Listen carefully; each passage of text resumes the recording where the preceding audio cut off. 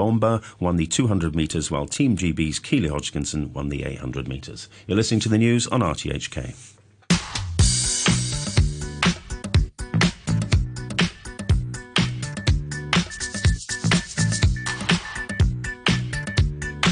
Good morning and welcome to Week on 3 with me, Janice Wong, where we look at all the can't-miss interviews from the past week here on Radio 3. In the next half hour, we'll look at what the long-awaited opening of the M Plus Museum means for the art scene here.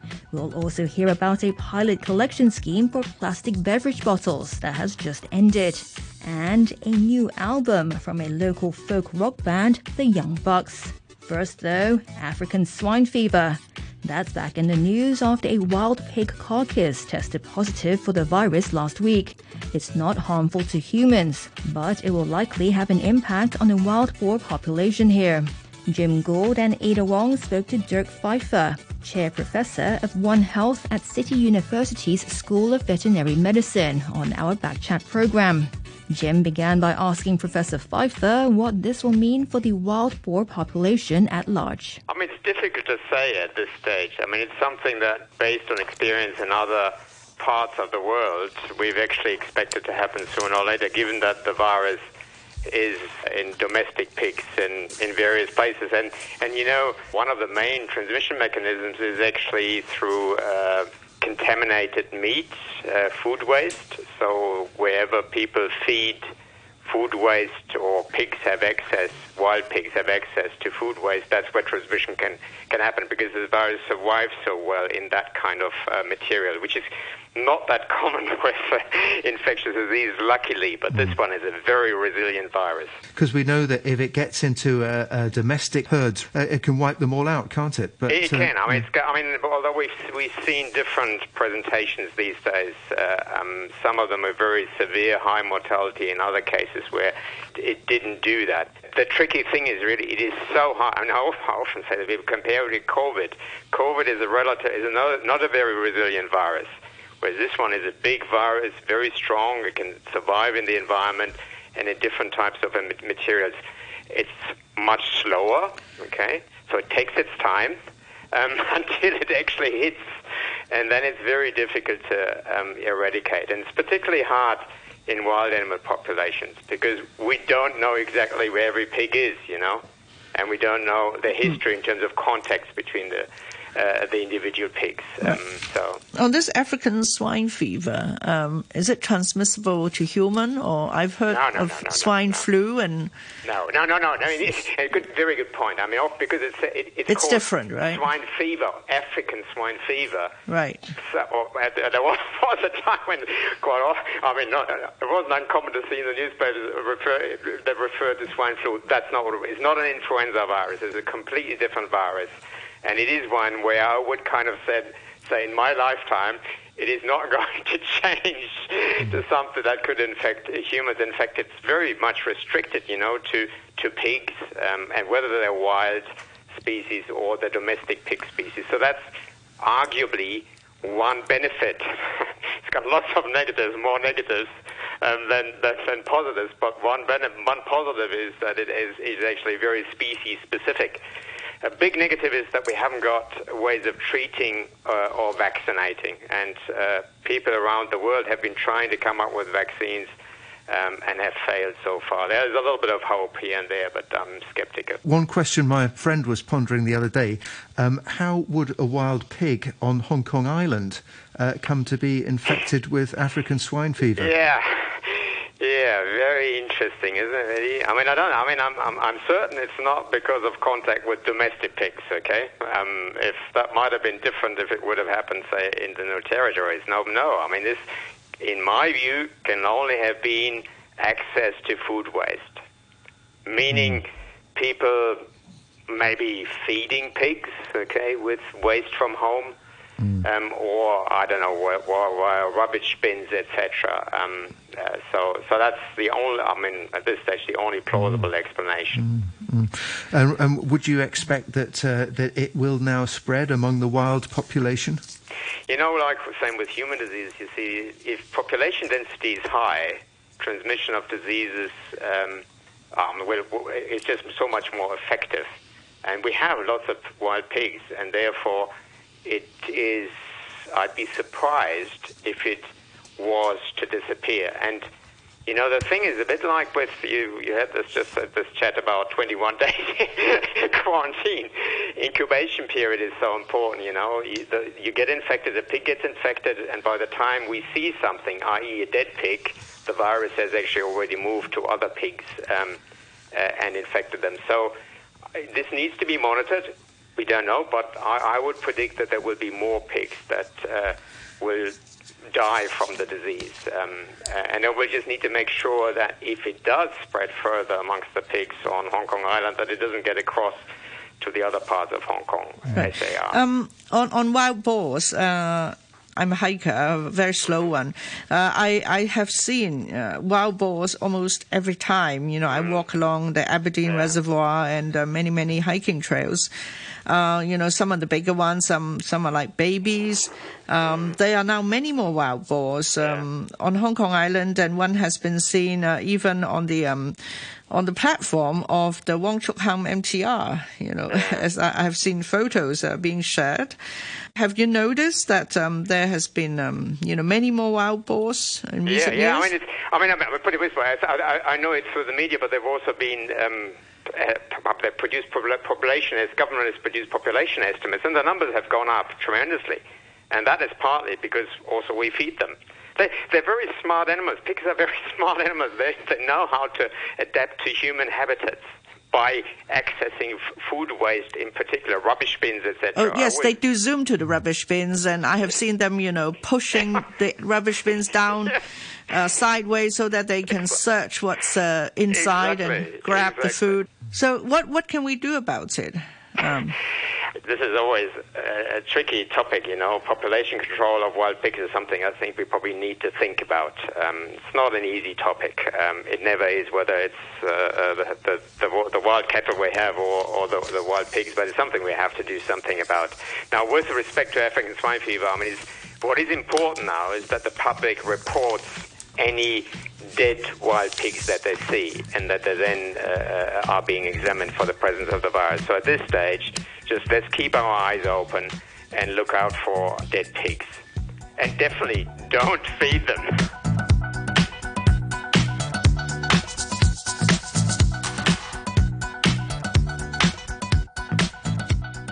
That's Professor Dirk Pfeiffer from City University speaking on Tuesday Fact Chat.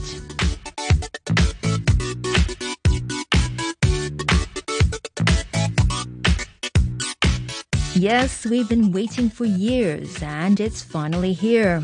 The Hong Kong M+ Museum of Visual Culture will open to the public on the 12th of November, and entry will be free for all Hong Kong residents in the first year of its operation.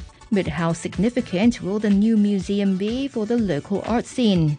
A question I asked Raymond Fong, a member of the Development Committee of the West Kowloon Cultural District Authority, on Thursday's Hong Kong Today program. First of all, I think this is very good news for the Hong Kong people, because we have been waiting for years and years. Even myself also being one of the members of the West Kowloon Cultural District, feel the same way. I think this is going to be a change in the Hong Kong people's mindset. That Hong Kong now is really positioned as an Asia World City, especially in art development. Now we are talking ourselves as being Asia Art Hub. So this is going to be a very important milestone for Hong Kong. We already have a fantastic art museum in Tsim Sha Tsui that just recently completed its expansion and renovation. How is the role of M+ different from the existing art museum? Oh, in fact, they are very different because, first of all, the one in Tsim Sha Tsui, first of all, I'm also a member of themselves too. And that museum for Hong Kong is for local artists. But for this M+ is on an international platform. So this is very different in its objective. There's been a bit of a concern over the possibility that some art exhibits may fall afoul of the national security law. How can the new museum successfully navigate the tricky terrain? Well, first of all, I think we noticed that there are about 6,000 pieces of work in the collections in the M+. And if you're talking about single out some of the pieces there, I'm sure our director will know how to, carry on or how to position some of this work and see how has helped to create, because it's not always having the same piece of work for every show. And this time, I noted that some of the work may not be there, but it doesn't matter because there will be a lot of shows coming up. And what can we expect to see at the museum at the beginning? First of all, I myself have to visit this because I'm in England by then. But after that, I think I will be the first person be excited to see Anthony Garmy, because he has a very big piece of work over there. And I remember that he's talking about tens of thousands of clay figures, and that would be very exciting to Hong Kong people. And I'm also looking forward to that too. And with tourism devastated by COVID-19, can the M+ and the Arts Hub in general be financially sustainable in the long term? That is going to be quite a challenge to us because, first of all, we know we have this sort of situations, but therefore we're talking about having free of charge for Hong Kong people and hoping to see progress, in terms of visitors, and by then maybe mainlanders come to Hong Kong after some months, and that would take some time to see how it works.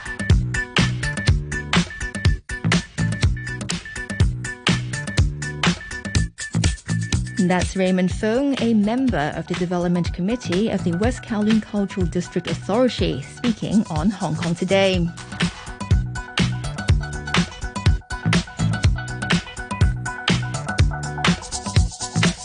Now, staying with art, a local folk rock band, the Young Bucks, has released a new album called Rookies. And singer Chris Ivany told Phil Whelan on Thursday's Morning Brew program more about the new release. Most of our songs really pay homage to where we come from. They seem to. Stories, and stories from our hometowns. And one unique part of this band is we've got 3 guys right now fronting it that can front a band. And we're all writing. So we're all writing and we're singing. We made a conscious effort, with our first album to try and, something that not a lot of bands do is having multiple people sing lead. Yeah. And so we're really trying to just... That's right. So we're trying to keep that tradition going, and also just give an opportunity to showcase the talent that's in the band and the creativity that people have. So the Seasons, the song that we're going to hear next, I believe. That song is just about the passing of time. Each year, things pass by faster, your memory gets worse. Sometimes you see people and you think you see somebody going by or things like that, and your mind plays tricks on you. Yeah, well, you've got 10 tracks that basically sum up small-town life here, of course, apart from Astronaut... Pretty much. Apart from Astronaut Mechanic, but that sounds to me like a little kid's dream, something like that. Is it? Anyway. Exactly. Yeah, right. So we got Company Store, 4-letter words, plenty of those. Hold My Line, Humble Pie. Rookies is the title track. Seasons, Secrets, and 3 Sheets to the Wind. Now tell me about Rookies, the title track. Funnily enough, we're not going to play that today, but your choice. Yeah, that's okay. Rookies is actually, in my opinion, is the most well-written song on the album. It's a really sad song about a friend who took his own life. Rob Anderson's friend took his life, and he's it's a really sad song, but it really pays tribute to the young man Adam who took his life, and it took a long time and a lot of courage for Rob to be able to play and sing that song. So it's a really special song for us. Yeah, absolutely. Well, an extremely well thought out and heartfelt album. You said you got some gigs coming up and stuff. You want to tell us what and where? Yeah, sure. Our next gig is September 17th, next Friday, at the Aftermath Bar. And we're really excited. I don't know, Phil, if you know the boys from the Yardley Brothers Craft Brewery. I know their beer. Yeah, exactly. So they've actually released a beer. They're releasing a beer for us, for the Young Bucks. It's a bourbon barrel aged imperial brown ale, and it's a packs a punch. So we got a brand new beer coming along with our album. You've thought this out, haven't you? Oh, it's crazy. It's like a dream come true. I mean, we have our own beer, and we're gonna release it at the Aftermath next Friday. So anyone who's around and wants to come out and try, it's called old Stag, and it's a one-off. It's probably never going to happen again. It was took a year in a barrel, in a whiskey barrel, in a bourbon barrel to get this beer ready. So we're really excited about that. And we've got a great band called the Naggin Egypts. Yeah, another tell local us about band those guys. who are doing. I love this those vibe. Guys, it's so good. Oh my gosh, these guys are incredible. I mean, they're a big band. 7 or 8 members, I think it's 7. Yeah. They've got 2 fiddlers. They've got mandolin, they've got squeeze box, they play a whole plethora of instruments, and they're really, really talented and a really, really fun band, and they match up perfectly with our folk style. So we're looking forward to doing a lot of gigs with those guys in the future. So they'll be there with us as a supporting act on the 17th at the Aftermath. Well, the easiest way, if you're listening and you want to find out, is just ping these guys on Facebook. They're called the Young Bucks. Yes, please do. I'm glad you mentioned the mandolin and the violin. They are the salt and pepper to this kind of ensemble. You're the mandolin player, right? I am. I don't call myself a mandolin player, though, because I'm basically still learning. Fair enough. I was a guitar. Exactly. So I've been a guitar player all my life, but we got 2 other very talented guitar players in our band. So I guess it was 2 years ago almost, I decided to pick up a mandolin and just start, learning it song by song. So that's basically what we've been doing. How's it gone? Because this is a real key instrument. I can hear it. It's just there in all the tracks we've heard. And it really, as I say, along with the violin, it's the business in this kind of stuff. Yeah, well, basically, I'm just hanging on, to be honest, Phil. The recording sounds great, and it's coming along, but it's a long process, learning a new instrument, and it takes a lot of time. So I'm just picking away at it. I got a few people that helped me out along the way, but the real big kicker for us and Mr. Sean Softly, who plays the fiddle, is absolutely he's a master fiddler. It's all there. He's an incredible musician, and he brought so much to the band. And I can't get off here without mentioning our drummer Paul McLean, who, when he joined our band 3 years ago, he really took us to the next level. He took us from an acoustic night type band to a band that can hold down a bar on a Saturday night. I can't wait to send a bunch of guys with very short hair and black jackets round to your pad to kidnap you and bring you to a very big radio studio. Yes, anytime. When's that ever going to happen again? Goodness me. Anyway, why don't you introduce our last track? The last track is Seasons, written by Rob Anderson. And so again, this song is about the passing of time. Well, there was a storm in 2004 that brought all the power lines down. It filled up the streets and blew down the trees and buried my whole hometown. Yeah, and there's some... That's Chris Ivany from the Young Bucks speaking on Morning Brew.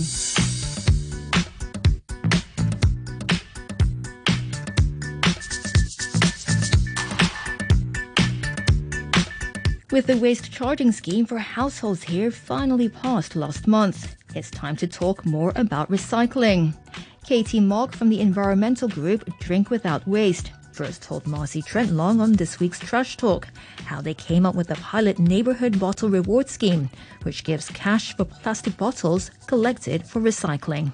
So, back then, 1 year ago, we were doing different volunteer schemes. So, like our VM program or bin placement. That's potentially targeting consumers, schools, or malls. And then we realized that there is already an existing channels for other recyclables, and that network is highly effective.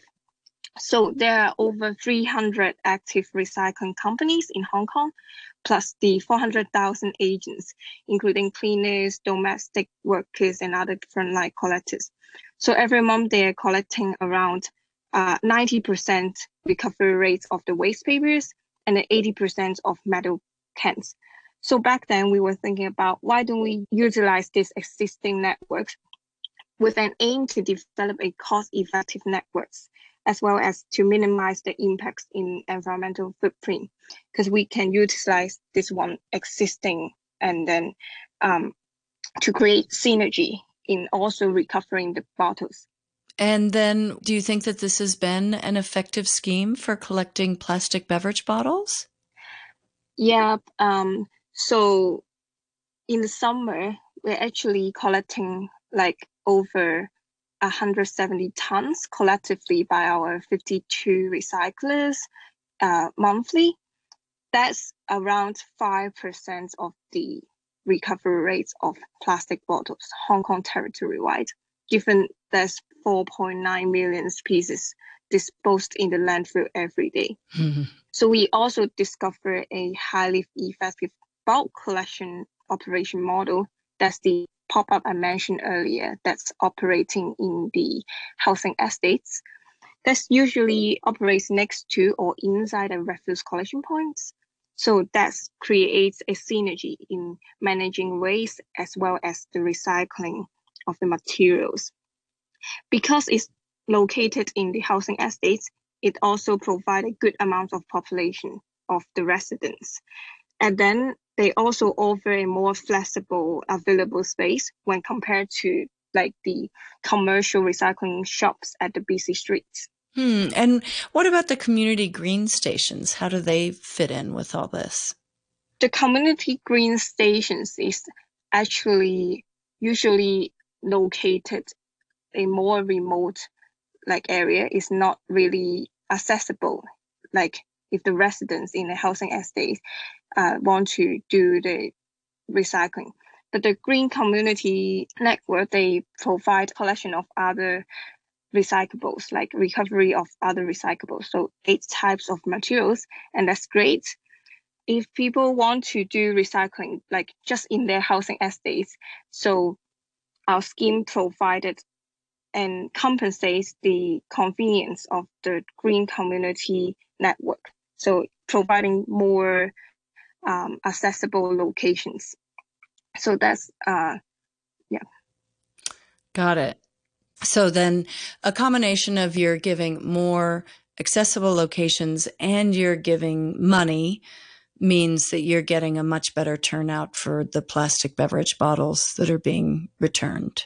Yeah, that's our original plan as well. So we hope to increase the rates as well as the quality by providing incentives. Okay, so the program's really ended already, and so it was just a pilot program. What do you think? What's supposed to happen next then? Yep, so we are wrapping up the program with a consultancy study.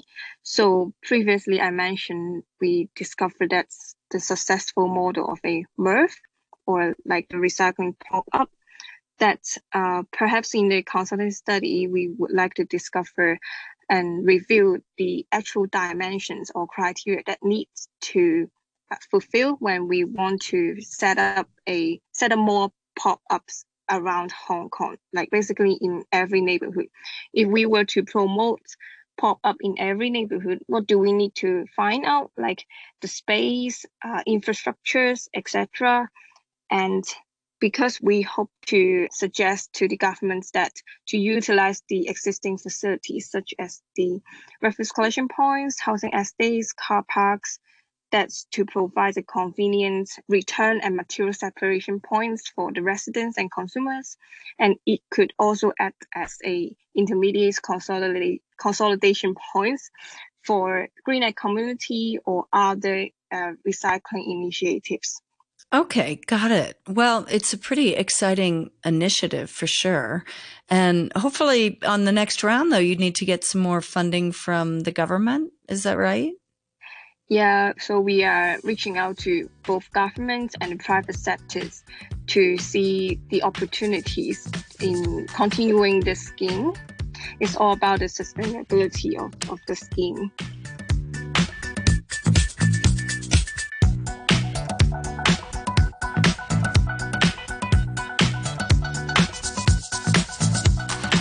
That's Katie Mok from Drink Without Waste, speaking on Trash Talk.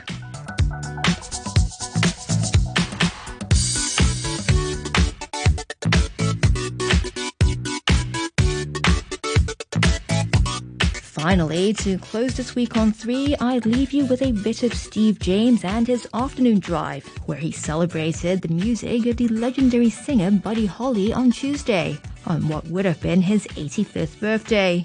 Thanks for tuning in. Have a great weekend. And we're celebrating the fact that born this day, 1936, Buddy Holly, singer, songwriter, member of the Crickets. That'll Be the Day, It Doesn't Matter Anymore. Plus over 15 other top 40 singles. You know I'm a big fan. They influenced the Beatles, the Stones, and many, many more. Famously died in that plane crash on the 3rd of February 1959, with the Big Bopper, Ritchie Valens, were also killed on the day that music died. We are celebrating the music of Buddy Holly. A couple of tunes you will know, performed this time round. It's Buddy Holly and the Royal Philharmonic Orchestra.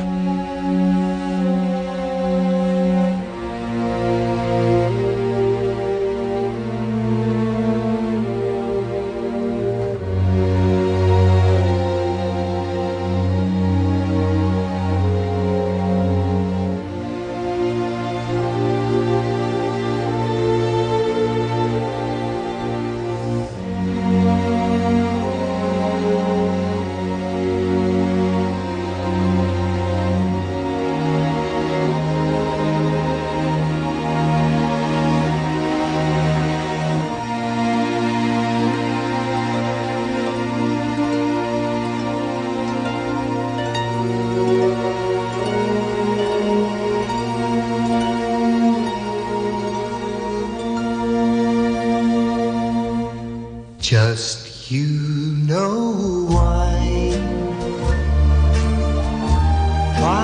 you and I will by and by know true love ways. Sometimes we'll sigh, sometimes we'll cry,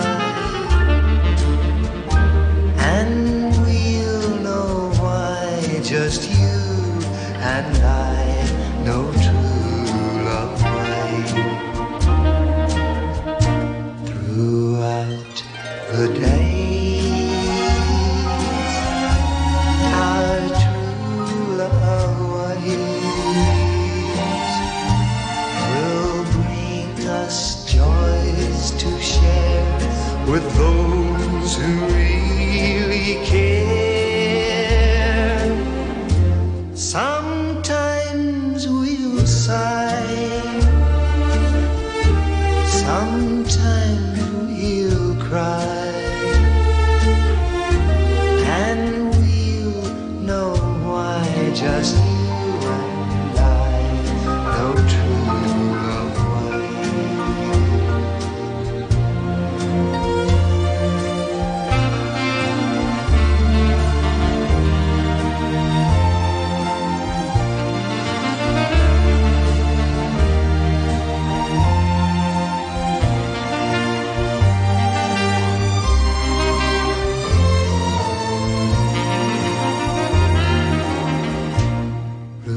throughout the day.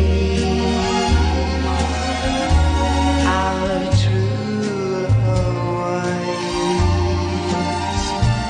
will bring us joys to share with those who really care. Sometimes we'll sigh, sometimes we'll cry, and we'll know why. Just you and I know true love way.